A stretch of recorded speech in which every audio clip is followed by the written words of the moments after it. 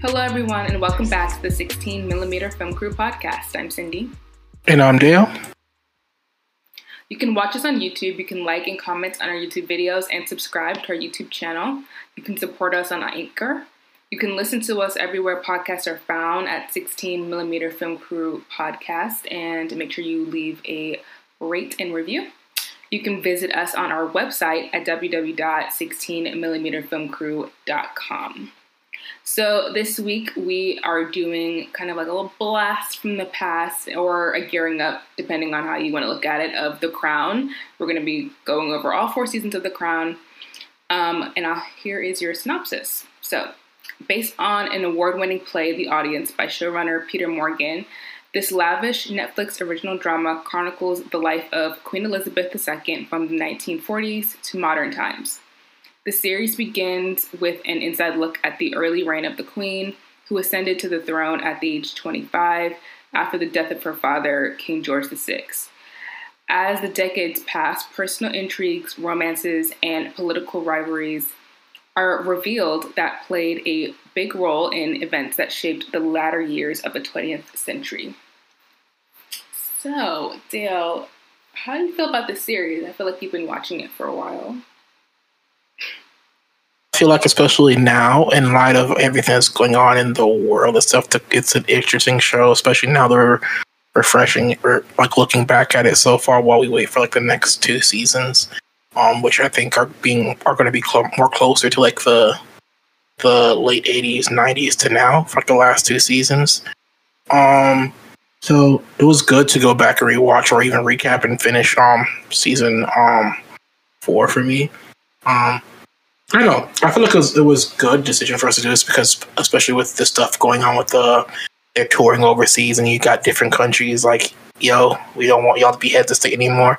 It was kind of apropos that we're going back and talking about this series, especially the fact that if you watch the series from season 1, they've always had these issues with other countries. Like there was the issue with the Suez Canal, where people wanted their independence to take ownership of the Suez Canal. You have the issue with Falkland Islands, where Argentina won independence. So yeah, it was kind of really timely that we decided to go back and watch this.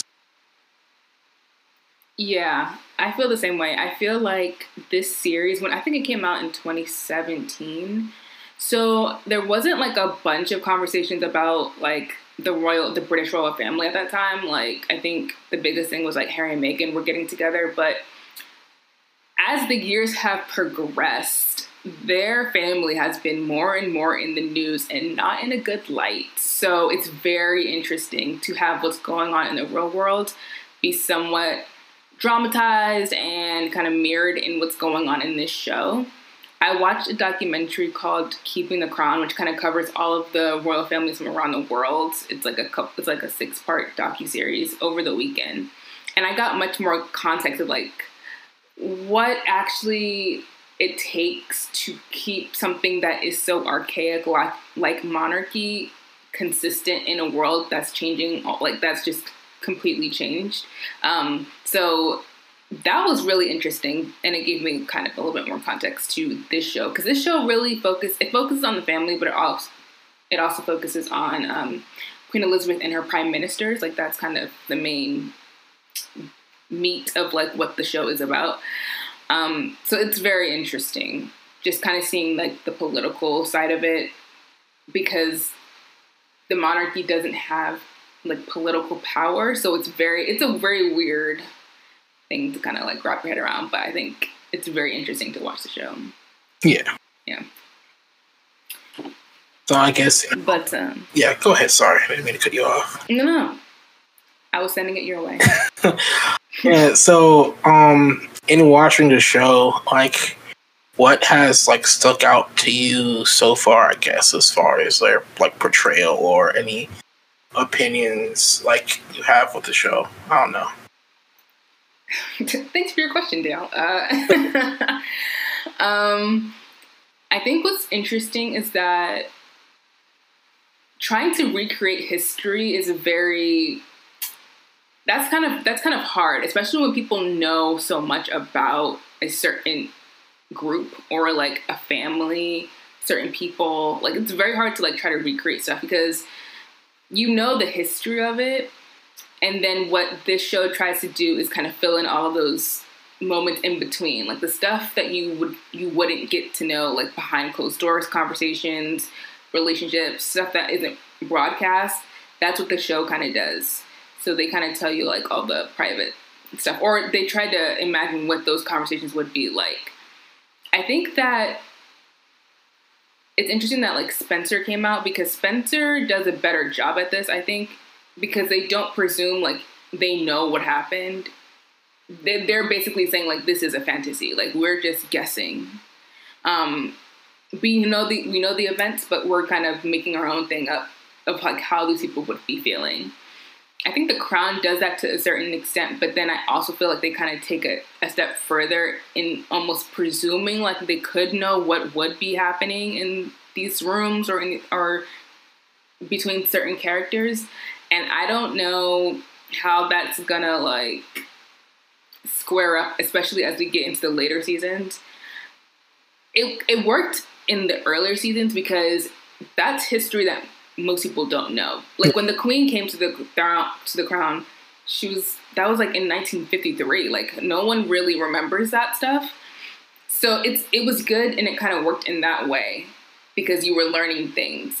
Now that we've gotten to Diana, Margaret Thatcher, we're getting all that stuff that was heavily reported on. It is going to be kind of weird for them to kind of try to, presume as if they know a lot of information just because there is so much information out there. I think that's kind of... And that's one of the things I think, as we watched in the progression of the show, especially season 1, how they talk about the firm a lot and how it's people managing the crown and how they operate to keep their personal lives out of public eye.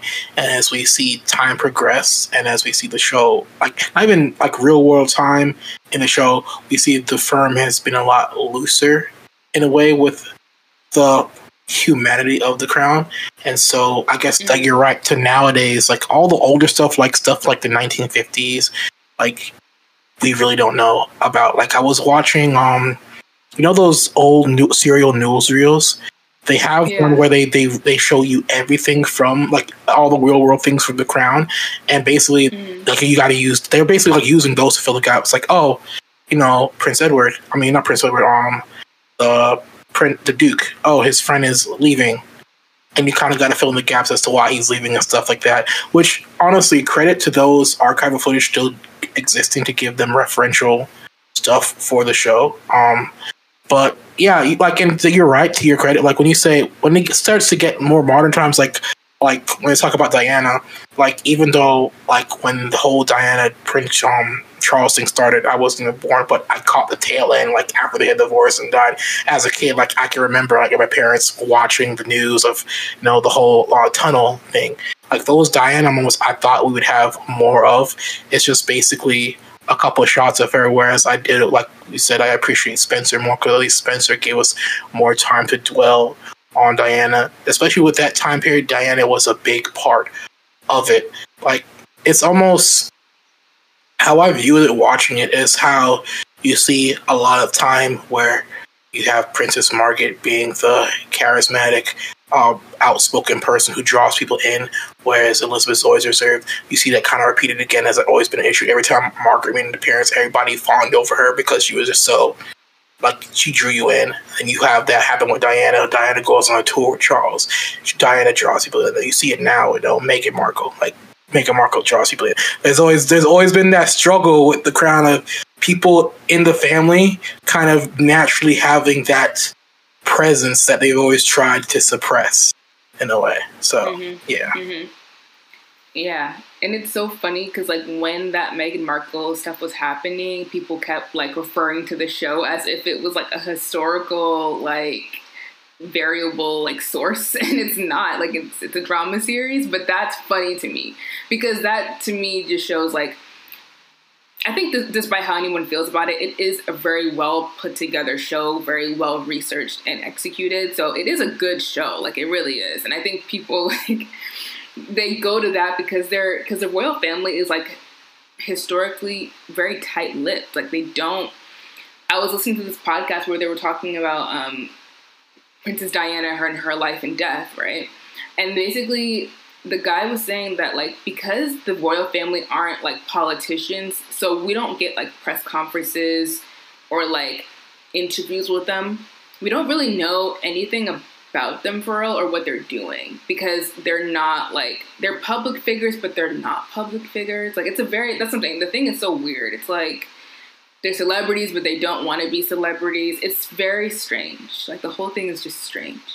But I think it's interesting that at least this show kind of gives them some type of personality. Like, you know, they try to give the characters or the people that we know, like, character. Like, we kind of, because I feel like they're so statuesque and, like, figurehead-ish that you don't really know anything. So it's very good to have something like this. Because I feel like everyone wonders, like, oh, what are these people like? Like, what are they up to? And then you realize that they're kind of just boring people, but because they try to maintain a very put together image, all of the cracks, you know, if it's with people or if it's with the institution itself, it's like all of those cracks do end up showing. And it's interesting in the third season, where Princess Margaret is telling Elizabeth, like, your job is to cover up the cracks so people don't see, like, what the issues are. Because it's not like, again, it's not like she has real power where she can, like, do something about anything. It's just, like, we have to pretend like everything's great because the world's such a mess. Which I don't know how I feel about that. I don't think that really makes sense. I don't know. It's weird because, and I think, and how do I want to phrase this? Like, people say, like, we're celebrity. I think the world as a whole, culture as a whole, is a bit celebrity obsessed, but I think it's different when it comes to royal family. One, like you've said before, we're in a different time period where those, you know, the idea of royalty and a small group of people running a country, even worse with the royal family because they don't really run the country. Like, it's weird, and also because we don't know anything about them, so our curiosity with them is always more than the standard celebrity curiosity, you know. And then going back to when, you know, you said when, like, stuff happened with, like, Meghan Markle, they were using the show as a reference point. That's honestly our only reference point we have, especially considering whenever a royal dies, for, like, they hold all their documents and wills and all their diaries and stuff. They hold it like a century.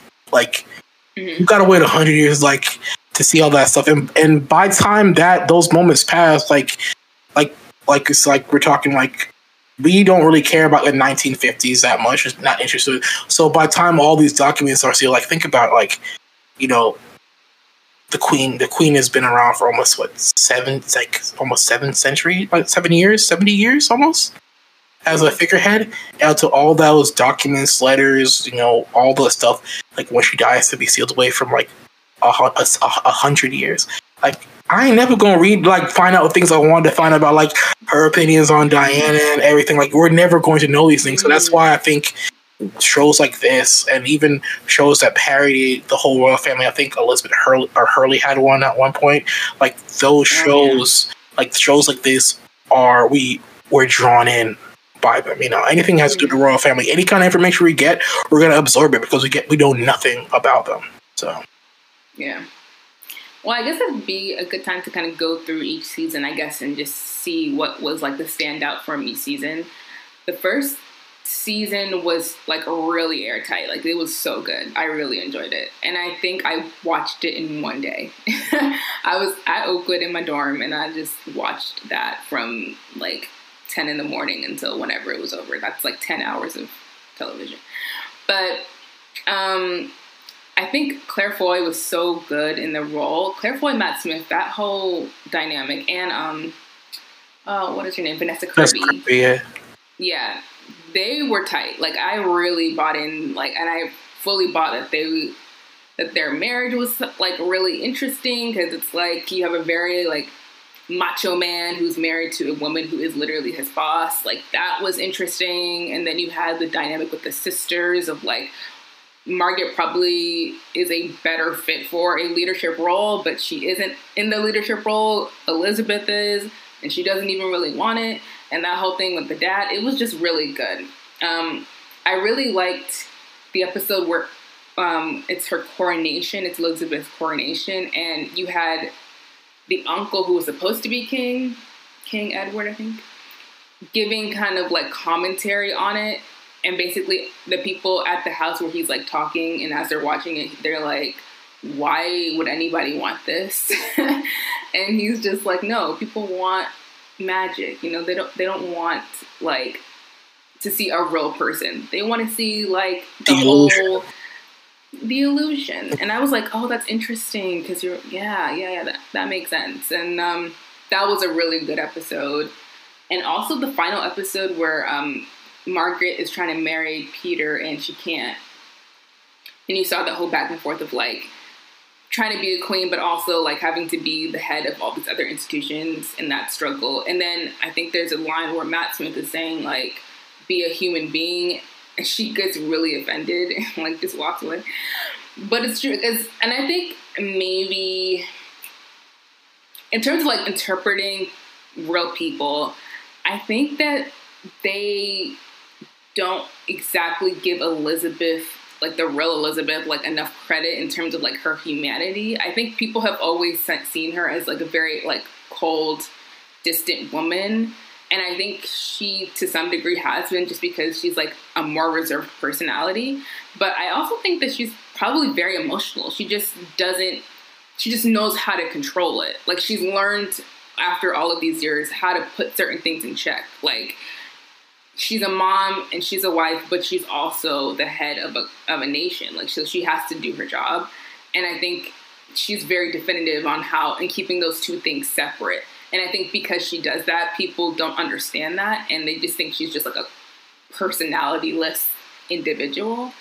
But I don't think she is. And I think Olivia Colman actually does a great job of humanizing her more in the 4th season than we have seen in the past seasons. I think Olivia does like a better job at like giving her more emotion. But yeah. That first season, you know, is mostly, for the most part, dealing with, like, it's weird. Like, that season is actually the crux of how most marriages go for the most point. I mean, before she had, like, the responsibility, everything was fine. You know, they were contented, and then responsibility comes. And then, you know, when people in marriages have jobs, responsibilities, that creates friction in it, and you see them trying to balance their, you know, relationship as husband and wife, but also understand that I have superiority over you. How do you, as a man, you know, accept that? And you see the lengths he goes to, like, the supposed affairs he had with other people, and how she, even though wants to emote and be expressive, she has to be reserved and not show any cracks. Like, it's, and then she also leans on Winston Churchill as a way, and like a surrogate father figure. Yeah, she's in her early 20s, taking the reins after her father just died. So it's all those interpersonal interactions. I think, like, honestly, like almost when I say season 1, I'm also kind of counting season 2 to agree. I think, honestly, as far as his like acting career, playing the Duke, that was probably Matt Smith's like best work. Like how he how he was able to portray him, and then, you know, you have season 2, that transition into actually, you know what, fine, I'm gonna step up and do my responsibility as a man and stop my foolishness. Those, like, how they kind of, and you see that continue with the rest of the show, where, you know, Philip goes from, you know, the bad guy in the first 2 seasons to like transitions to a good guy, like Elizabeth's staunchest defender and stuff like that. Like Vanessa Kirby, like her like expressing those like emotions, like that sadness of not being able to get what she wants. And then most people are like, oh, but you're still a princess, you still have money, but she just wants happiness. And every time she gets her happiness, the crown is like, nah, your sister comes first. You can't do what you want to do. Like, oh, you want to marry like a former bodyguard? Nah, you can't do that because he works in the castle. yo, you want to, you want to do, your personal portrait with a photographer? Nah, can't do that. Like, her life was just so slowly, like, restricted. And I like, it is weird. I think I think how they're portrayed, they're supposed to be around the same age. And as I see, like I said, the season goes on, you see them becoming very common, like with siblings. Like when you're young with your siblings, you're always very antagonistic. When you get older, you find a common ground. Like, I think had their King George not died, and they still progressed forward with the show with probably Queen Elizabeth much older, if their relationship, especially in these early stages that we saw, wouldn't be as fractured. But yeah, season season 1 is like amazingly well done with his character dynamics. Yeah. Season 2 is really good too, I think, because you start to see like how the world is changing, and so it's more like season 1 was dealing with issues within the family, and then season 2 is dealing with issues that are external. So like all of the politics are changing, people's attitudes towards the crown are changing, and so they're having to deal with that. I think I liked, I'm trying to see which episode was like the best for me out of that season.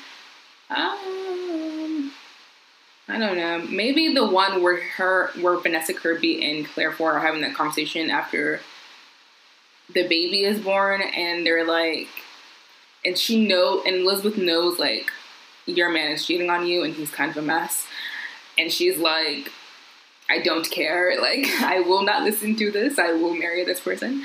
And you see the ramifications of that marriage, like, as it disintegrates in the next couple of seasons. But that was interesting to me.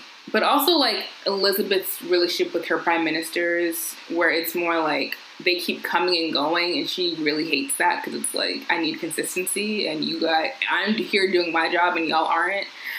And I was like, ooh, girl, Philly. Like, she's that, like, one person in the group project who is, like, doing all the work, and everyone else is just like, all right, I'll show up at the presentation. And you're like, wait a minute. We need the input. Hello. We need to work together on this one.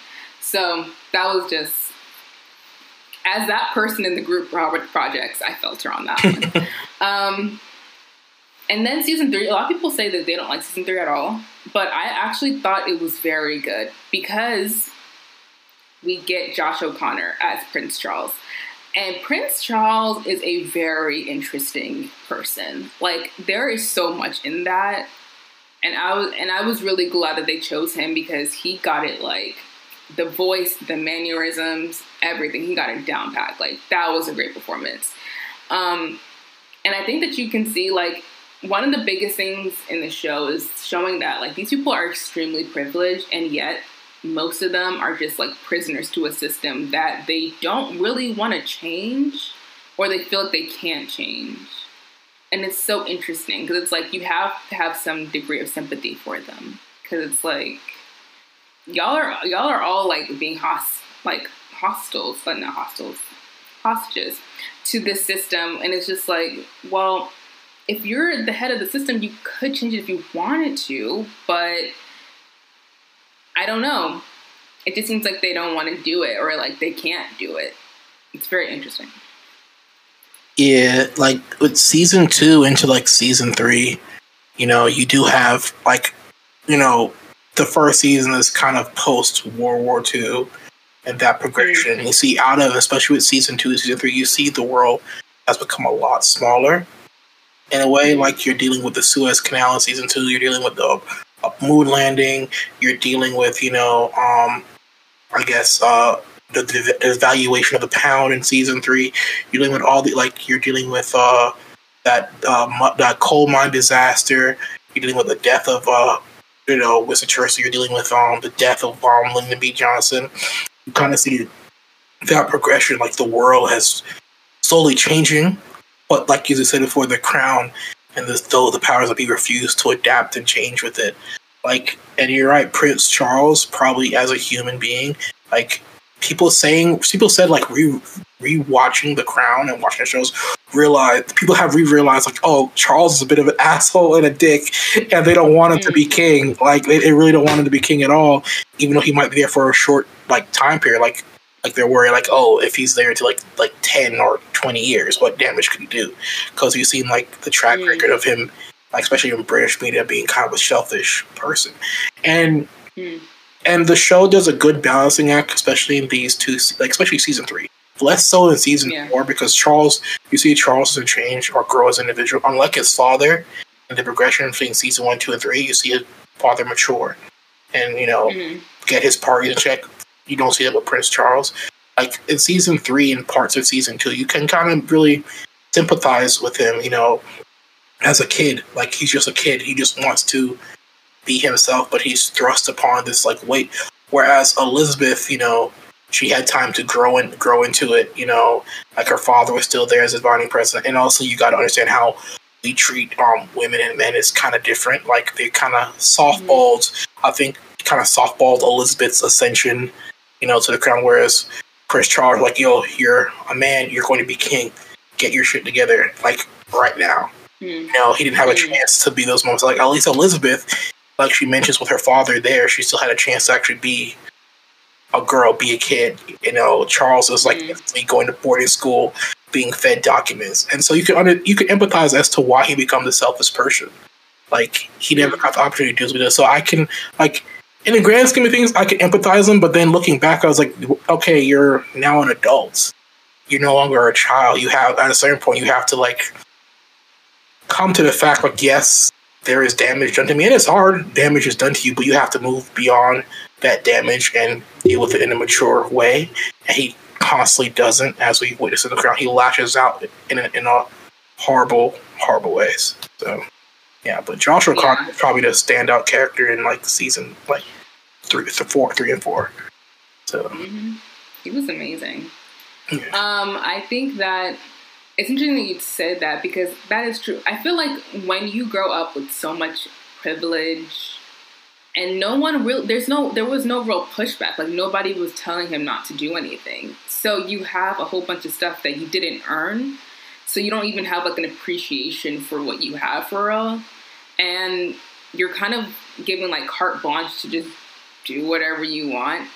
Like within the boundaries of obviously like being a prince, but like that's a very strange childhood, especially if your mom is not really around because she's busy, and then your dad is trying to force you to like be just another version of himself. It's a very weird way to grow up. So it kind of makes sense that he is the way he is, honestly. But again, like you're saying, when you're an adult, you have to kind of grow up and you need to kind of take charge of the things that's happened to you in your past and try to be better. And I don't really think that anything was gonna change for him until Diana died. I think that was probably the point where he was like, oh, maybe and now I have to be a single parent to these kids, and I have to like really step up and meet the moment because their mother is gone and I have to be responsible. So it's a very interesting thing. But that didn't happen until he was like, in his 40s? So like, yeah, it's a long time to be very like selfish and pompous and all the other things that he is. And I think he probably still carries a lot of that around, even though I think he's probably better than he is now than he was back then. But who can really know? Because again, we don't know these people like that. So, but yeah. No, sorry, I was thinking out loud. Sorry, go ahead. I apologize. No, I was like, you say that like, and I realize the thing with also the crown is I realize that relationship with him and his father. His father grew up in a drastically different time period than him. Like his father was growing up like during and post World War II. So that impetus of a young man to kind of grow up faster and become a man was probably more ingrained for him to take up responsibility. And so that's why you kind of see that switch. Like once, Elizabeth becomes queen, he thought he'd be able to actually live out his youth, be able to be a man and then be able to be young. But then he's kind of like, oh, now you're the prince. So now you gotta, fly right, do that. And so I guess you could see he's trying to force Charles into that wing. Like, I don't want you to have to suddenly switch. I want you to be ready and prepared for these moments because I wasn't, and almost like destroyed the country or my marriage. And another amazing dynamic of this show that we'll see like further on later on in the seasons is the fact that I think one of the prime ministers gets sick, and they're like, "Oh, we have to hand over the ruling of the country to younger men," and it's just another gray-haired old white guy. Like, I find that so funny with politics. Yeah. With politics, like, oh, we need younger men to take over. Bro, you still 60 years old. What do you mean by younger men? You might not be 80, but you 60, bro. Like, what are you talking? So I found that, you know, that transition in season 3 funny enough. So yeah. Yeah. Okay, let's get to season 4 because that's like the good. Like, that's the after season one, season 4 is probably the best season. But season 4, we get Charles Diana marriage, we get the kids, and we get Margaret Thatcher. One of the things that really stood out to me is conservative feminism, in terms of you have these two women who are in the seats of power over the entire country and who demand the respect that their positions, I guess, require, but who don't think that women should be in leadership roles. That is very interesting to me. I can't compute how that makes sense. But a lot of the conversations that Elizabeth and Margaret were having, allegedly again, because we don't know, but where Margaret was like, no, I don't think that women should be like leaders and doing all of their stuff or have any role in my cabinet, which is like, girl, why? You're the leader of the country. That doesn't make sense. But it's still framed within the time period that these women grew up in, where it's like we're supposed to be second tier to men and know their place. But we get to be in these positions, and it's like, well, how does that work, sis? Like, why are you special? It's very strange. But I thought it was interesting. I thought all of their conversations were interesting. And that whole Gillian Anderson is like, she's dope. Like, she's an amazing actress. But yeah, that whole thing is so weird. And then also coming into the 80s where Margaret Thatcher, along with Ronald Reagan, were creating this very like privatized consumerism, capitalist is like the best thing that can ever happen to all of us type of systems that would ruin all of our lives for the years afterwards. But, you know, That's where that stuff was started. That's where it started.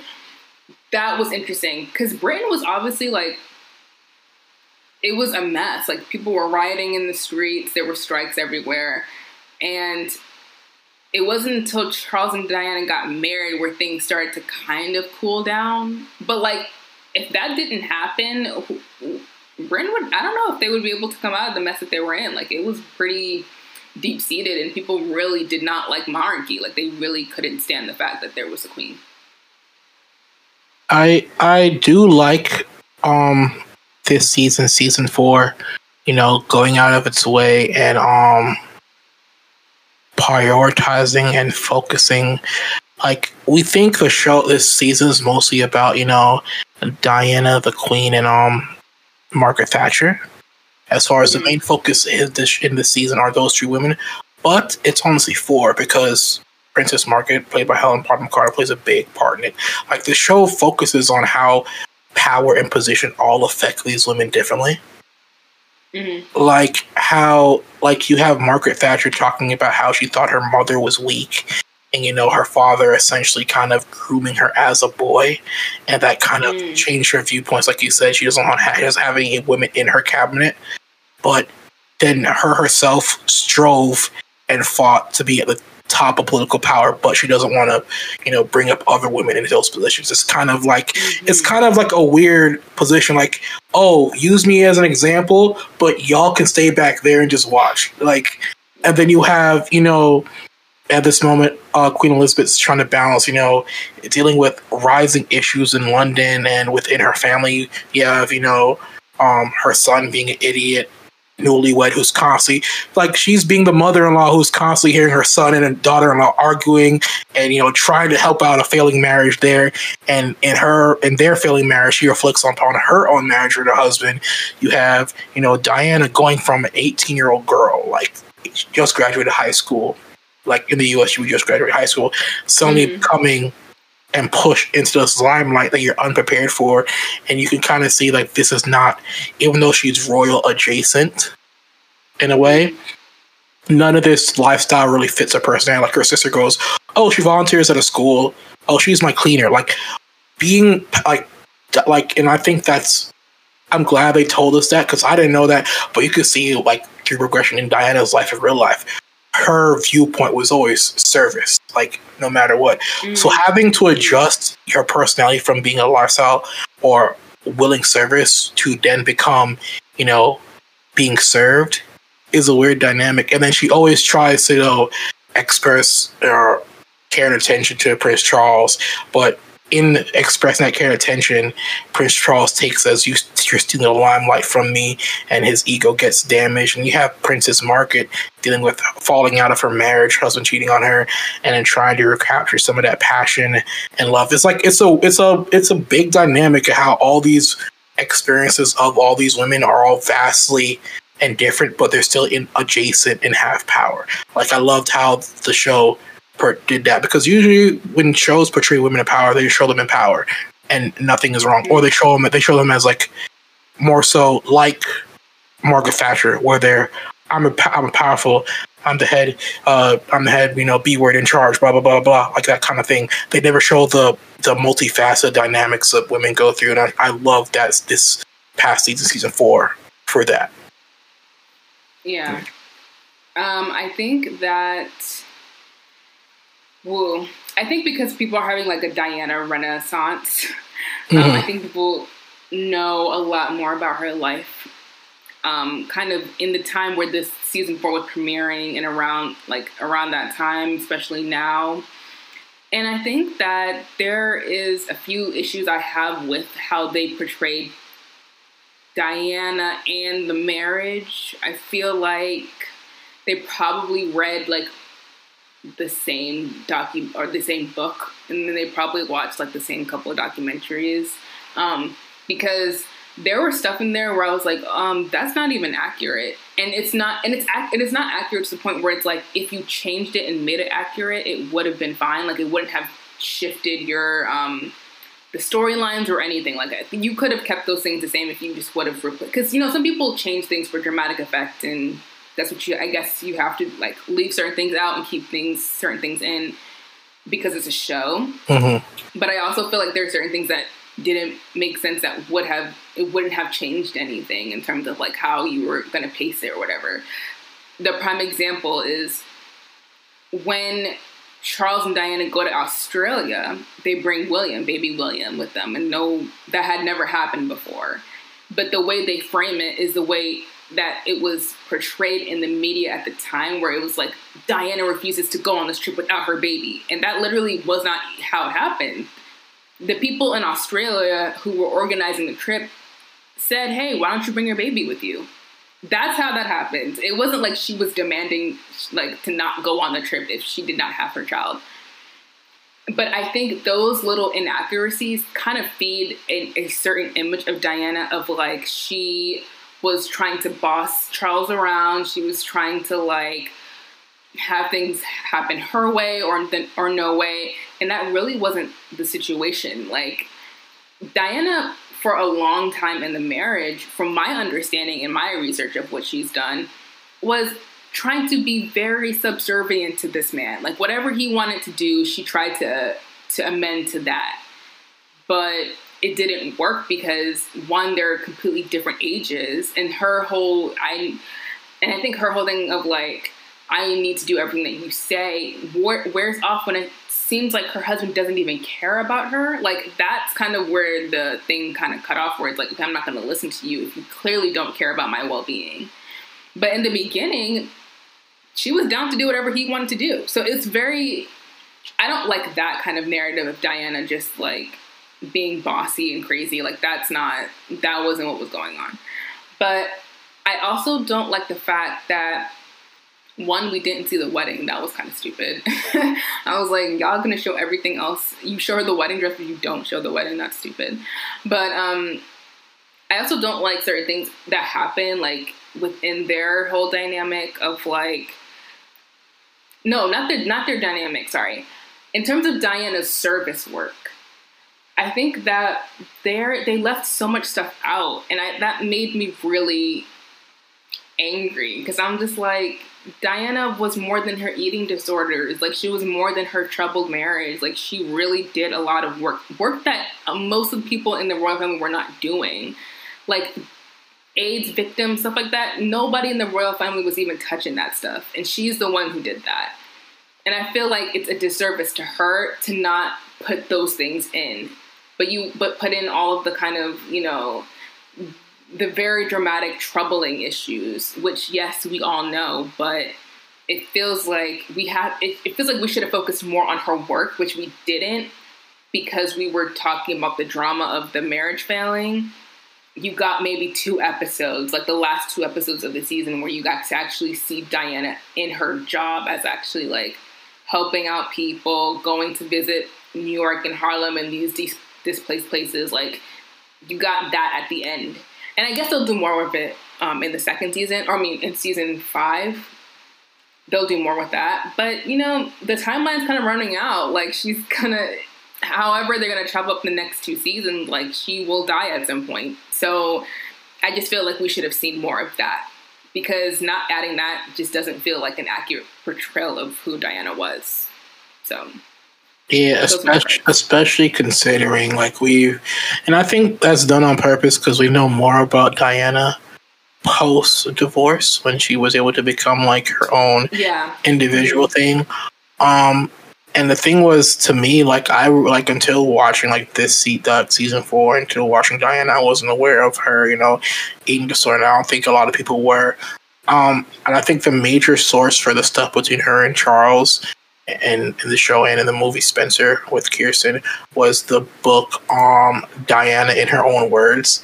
Like, the story on the writing of that book from the writer was like, yeah, a lot of the stuff in the book, it might be me writing, but it's actually autobiography technically, because Diana was actually recording and writing letters and telling him everything. So Diana's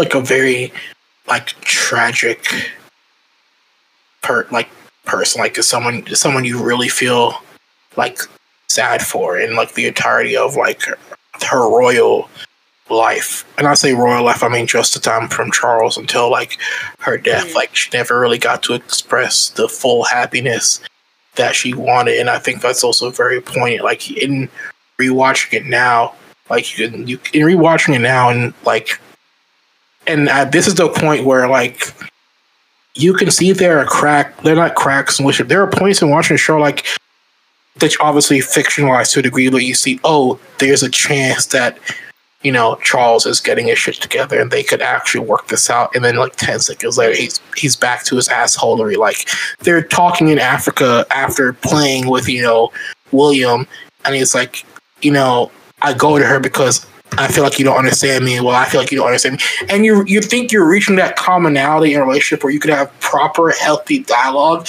And then 10 seconds later, it's like, yeah, people love you, Diana, while I'm playing polo. And then he goes back to Camilla. So, yeah. Yeah. I think, I don't think it was ever going to work. And I think that's the sad part about it. It's just, I just don't think it was ever going to work. There was a huge age difference, and it was explained that Charles, even though he was only 12 years older than her, because of how he's grown up, he's like a lot more mature. He was like a 50-year-old in a 32-year-old body, and she was 19. So like, there was always going to be like a huge difference there. They were both broken people. Like, Diana, if you read her biographies, the girl is very, she's a Cancer. I think that kind of explains, and so am I, so I get it. Like, the girl is like very, very complicated. She does things that make sense, and then she does things that you're like, why would you ever, like, she threw her stepmother down the stairs. Like, that's real, like, that's the energy Diana's on. So she's on some next stuff, right? But she also is like a very loving mother and like very generous with her time and her energy and stuff like that to other people. But that's a toxic relationship. Like, that was not going to work out. And I think the fact that the parents Queen Elizabeth and Prince Charles didn't step up early enough to kind of deal with the issues as they were seeing them, but waited until things were so bad that they weren't even talking to each other, that made it worse. Like, that just made it totally worse. Like, obviously, it's like, you can't... And that's my issue. That's my overall issue with the institution of monarchy, is that these people are so not proactive. Like, they will wait until the things have fallen apart to be like, oh, maybe we should step in and do something. And it's like, duh, like, you guys have so much time in, like, history to know, like, if something's bad, you need to step in and deal with it. Like, you can't wait until things fester and get so terrible to then try to be involved. Like, it's too late. It is too late for that. Yeah. So, I don't know. But. Like, Margaret doesn't go get mental health and help until after she, like, almost commits suicide. You know, and the person here, and the funny enough, the person who kind of in the show tells her to get mental help is Prince Charles. He was like, yeah, no, I see somebody and talk to, but Charles, you're still on your same old bullshit. So I'm like, yeah, not the right people. Like, some weird, not the great there. I don't think you're the person, you know, who should be helping me in this situation. But yeah, like that's funny. But yeah, I did love Emma Corrin as Diana, though. I thought I loved her as a young Diana and capturing that youth and vulnerability and all the other stuff. Like, I thought she did an amazing job. I'm so excited for Elizabeth Debicki to play Diana. I cannot wait to see that because Elizabeth is a force. So I'm ready to see that. Like, Diana liberated from her marriage, like, that's going to be dope. I can't wait. Yeah, I do like Emma's portrayal as a younger 18-year-old Diana. You know, trying to give that air of like everybody at 18 thinks they're an adult, and they're trying to like, I'm an adult, and you see her try to give that presence, like, oh, I'm adult, I get it, I understand, but you see some scenes where her mind wanders, and you see the audio just drone out, and she's thinking about other things. I love that portrayal, and I like, and to be honest, even though they're playing the same character, I do love the situational and degrees of difference both Emma and Kirsten portrayed Diana in a way. You still have Emma doing that whole youthful, I can probably make this work, but Diana, like, and then Kirsten's portrayal in Spencer was more like, oh, this is done. I'm at my limit. I'm at my wit's end. I'm gonna now express myself and emote myself. If you don't like how I express and emote myself, you know, that's your problem. So. But yeah, two amazing and wonderful like portrayals of Diana, especially in those situations they are in their life. So right, yeah. I think in terms of like the broader context of like what this show means now that you have things like Meghan Markle and Harry leaving the royal family. Obviously, Diana died, you know, back in 1997.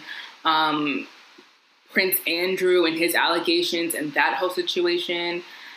It's very interesting to look at this show now because you can kind of understand, like,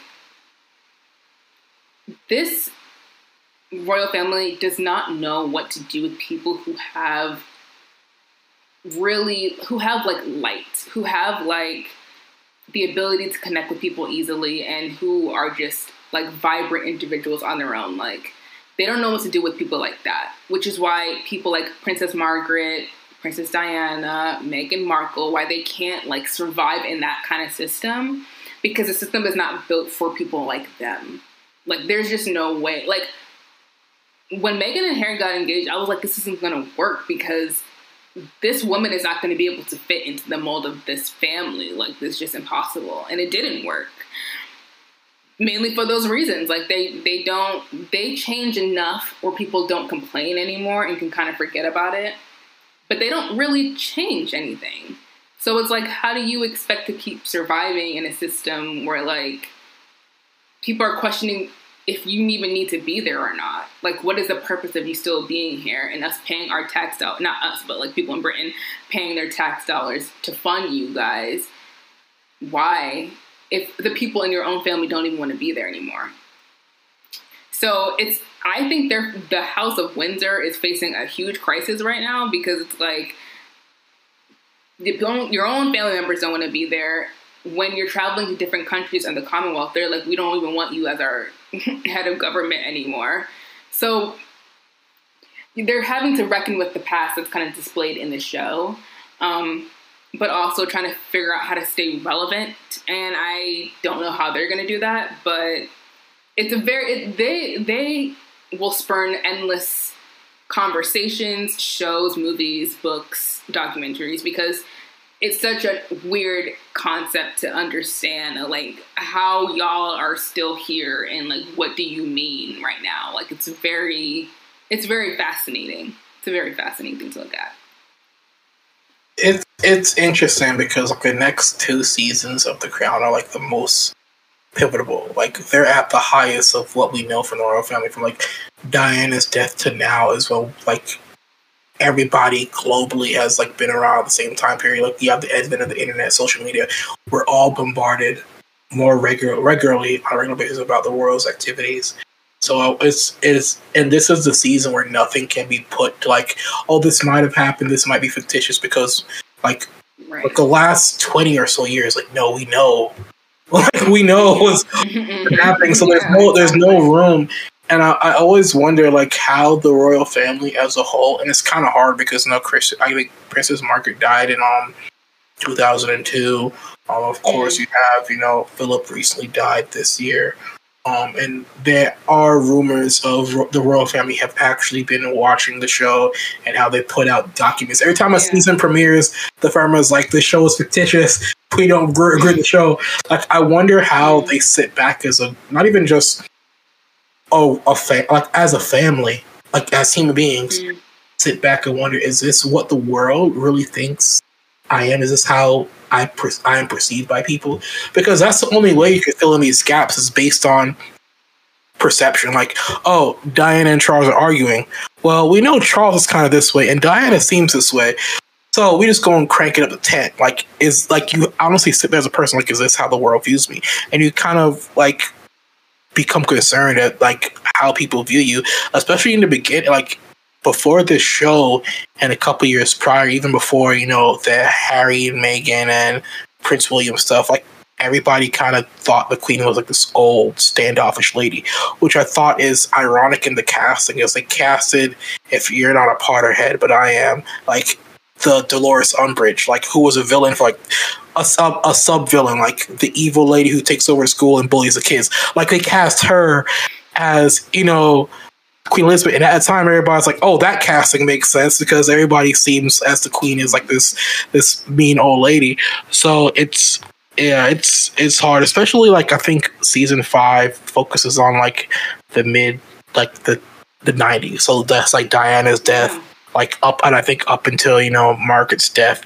So it's going to be interesting watching these 2 seasons in a way, you know. So I think that if you have to have someone recreate your life, this is probably the best way to do it. Like, at least the show is very good and they try to be somewhat accurate with it, you know.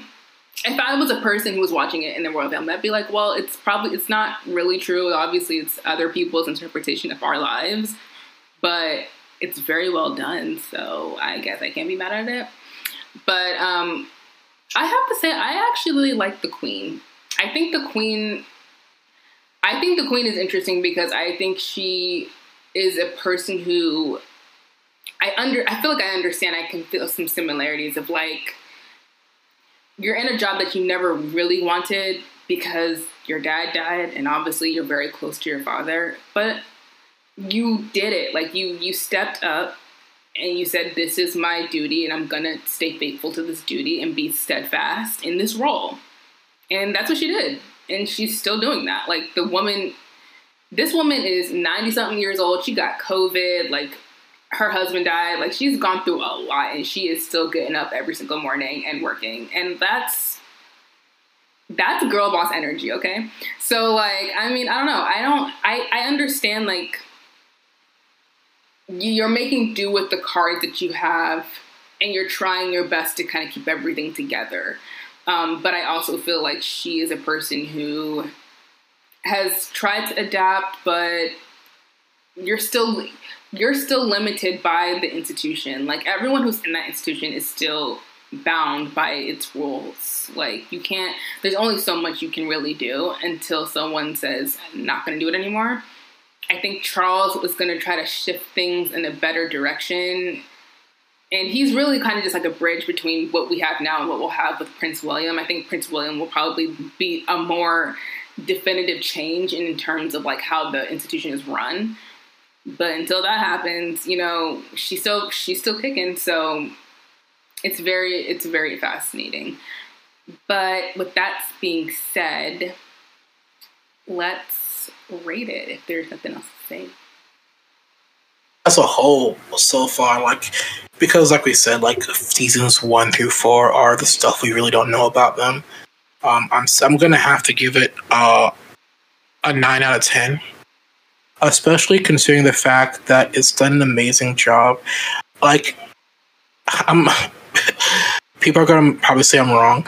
To a degree, the show feels a bit like state media, and the reason why I say that is because state media, like, okay, so government controlled media, like it's a state run publication. Like, you know, like say like it kind of has like almost like a slant, like, oh, it wants to force you into opinion, like biased media. Right. In a way, biased media would be an easier definition. Like, it's done an amazing job in the recent years of really humanizing and creating, making the queen and the family as a whole into sympathetic figures.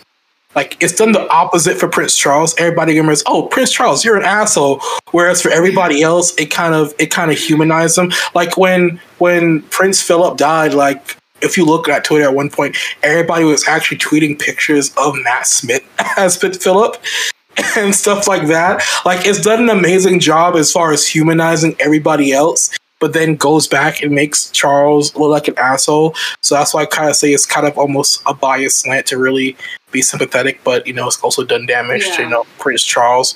So yeah, 9 out of 10.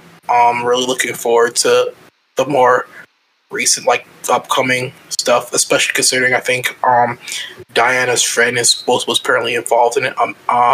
Amina Khan, who honestly was also involved in the production of the Monica Lewinsky, Bill Clinton season of American Crime Story, which I find kind of weird because that story also paralleled along with, you know, Diana's at that time period.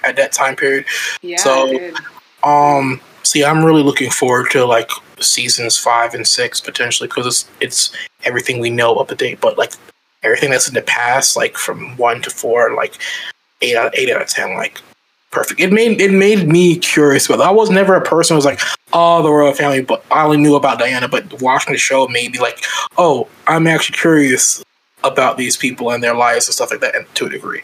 So yeah, I'm gonna give it a 9 out of 10 as well. I think it's an excellent show. I think Peter Morgan and everybody else over there are doing a really good job at humanizing these people who are a mystery for most people, especially in America. I feel like people in America really don't know anything about these people. So that was really exciting just to see that. And also, I like the show and how relevant it is because it's not up to date of where we're at now, but it has so many leads of like where this thing goes, and then we're kind of seeing the real kind of side of it of like, okay, this is where all these threads lead. So it's like, it's extremely relevant, which is great. It's a great show because you can watch it and be like, okay, well, now I can see where that fits in with this and where we're at now and blah, blah, blah, right? I think all the actors are phenomenal. I think the costumes are absolutely incredible. The production design is fabulous. The music, like the original scores and stuff, like it's so good. And I think that, what's the last thing I'm thinking about this show? I don't know. But I do think, oh yeah, I'm really excited to see next season because it's going to get real interesting. And I want to see what they do with that because we know a lot about that time period. So that's cool. And it's also cool that, like, if you go on Black Twitter, people are, like, talking about the show and stuff. Like, I didn't think that, because I've really been into the Royals since I was like 12 or whatever. Not that young, 14. So it's funny that like other people in our community are like also interested in what's going on in the royal family. I think that's fun. So it can be like a communal thing. So it's nice. It's a good show. 9 out of 10. And it's funny because you know me, I'm not a big fan of watching shows at their height.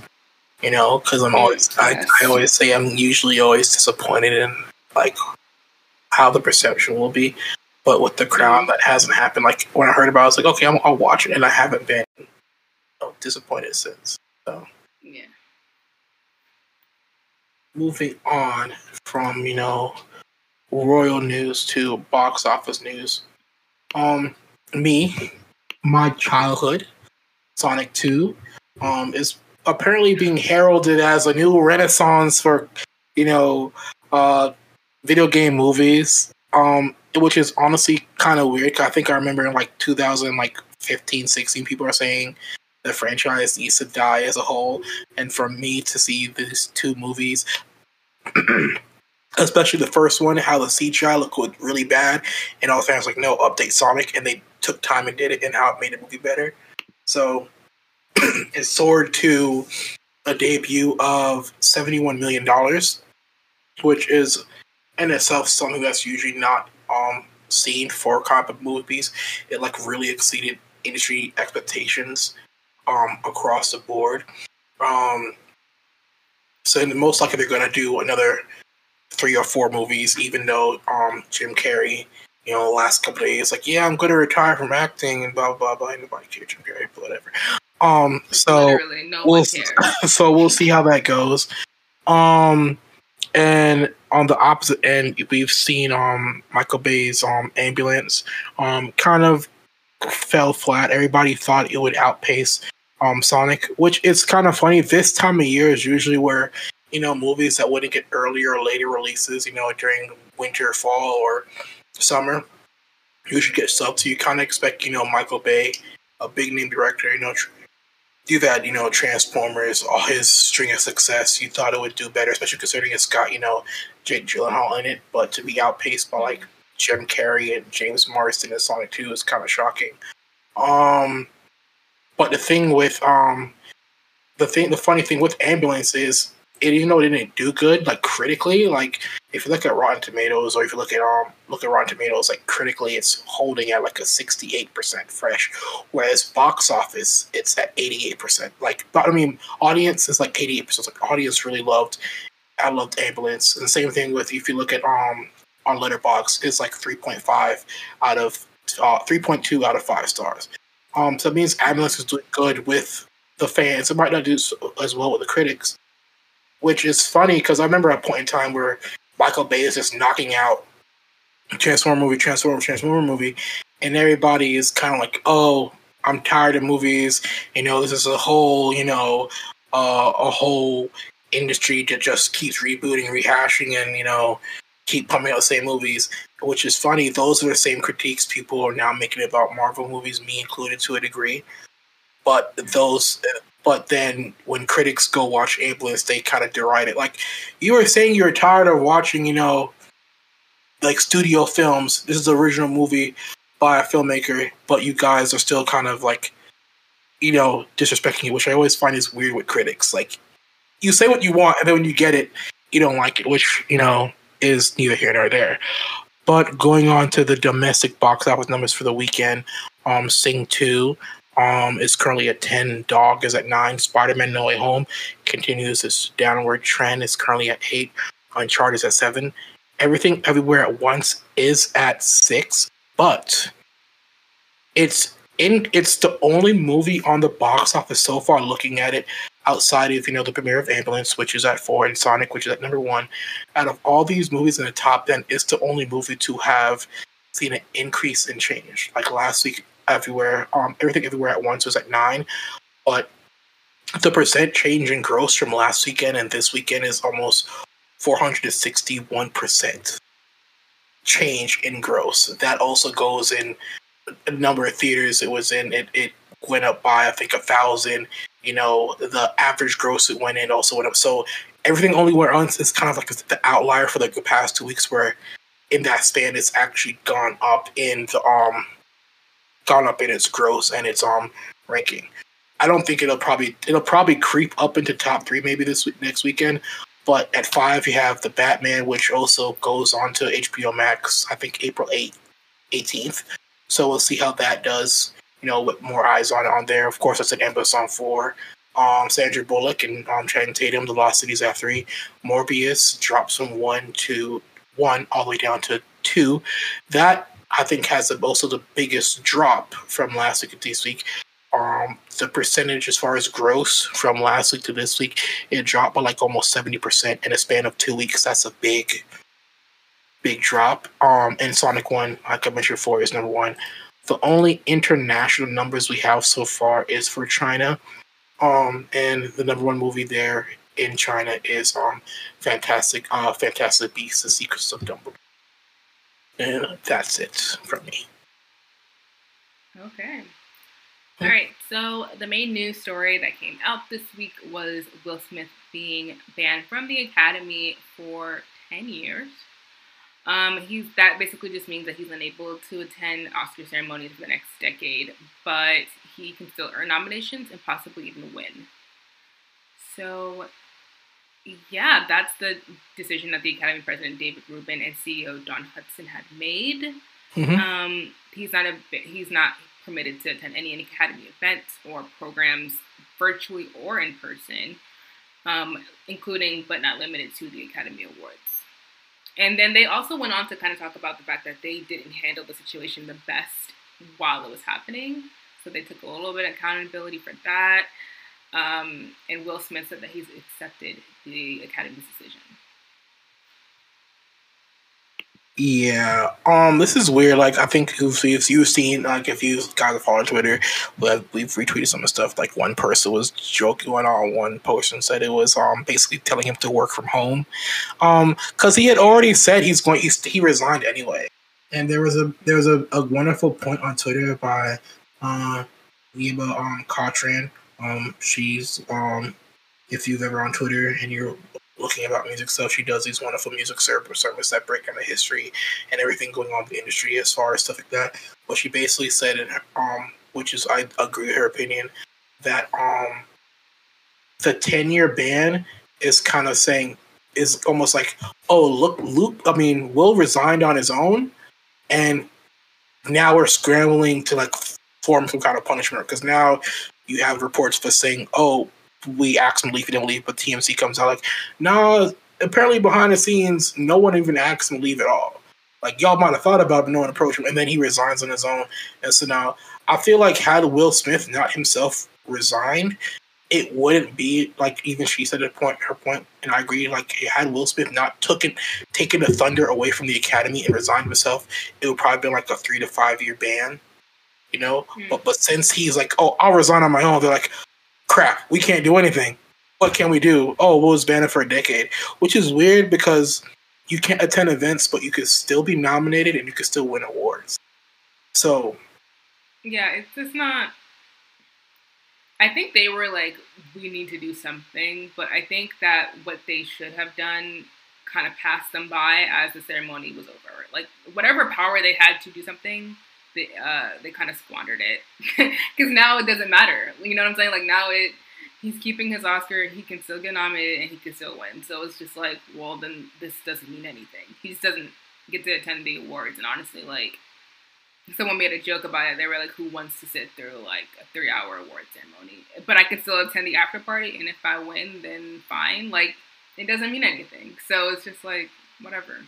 and it's not like every actor decides to go to the Oscars. Like, Will Smith's not gone multiple times before. Like, it's not the first, like, he's, so it's not a thing where actors like, yeah, I'm not going to go. Like, it's not a big deal. You tell me for the next 10 years, I don't have to go and sit with a bunch of people I don't really like that much for like 3 hours, I'm down.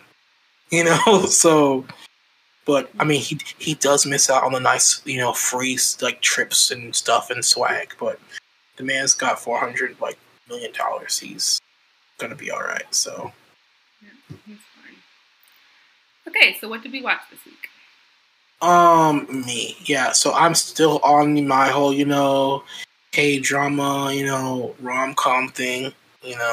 I revealed to the world last week. Yes, I'm a connoisseur of rom-com. So, I'm on the K-drama side of it. I watched a thing called Forecasting Love and Weather. I think it's interesting how K-dramas portray their romance stories because it puts them in like the most weirdest like places people work. Like in this Forecasting Love and Weather, they work for like the National Weather Center in Korea.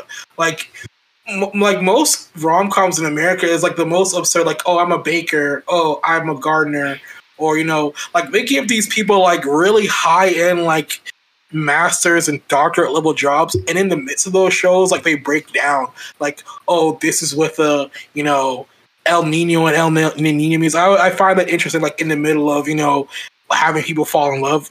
I learned how weather terms and shit like that, which I find funny.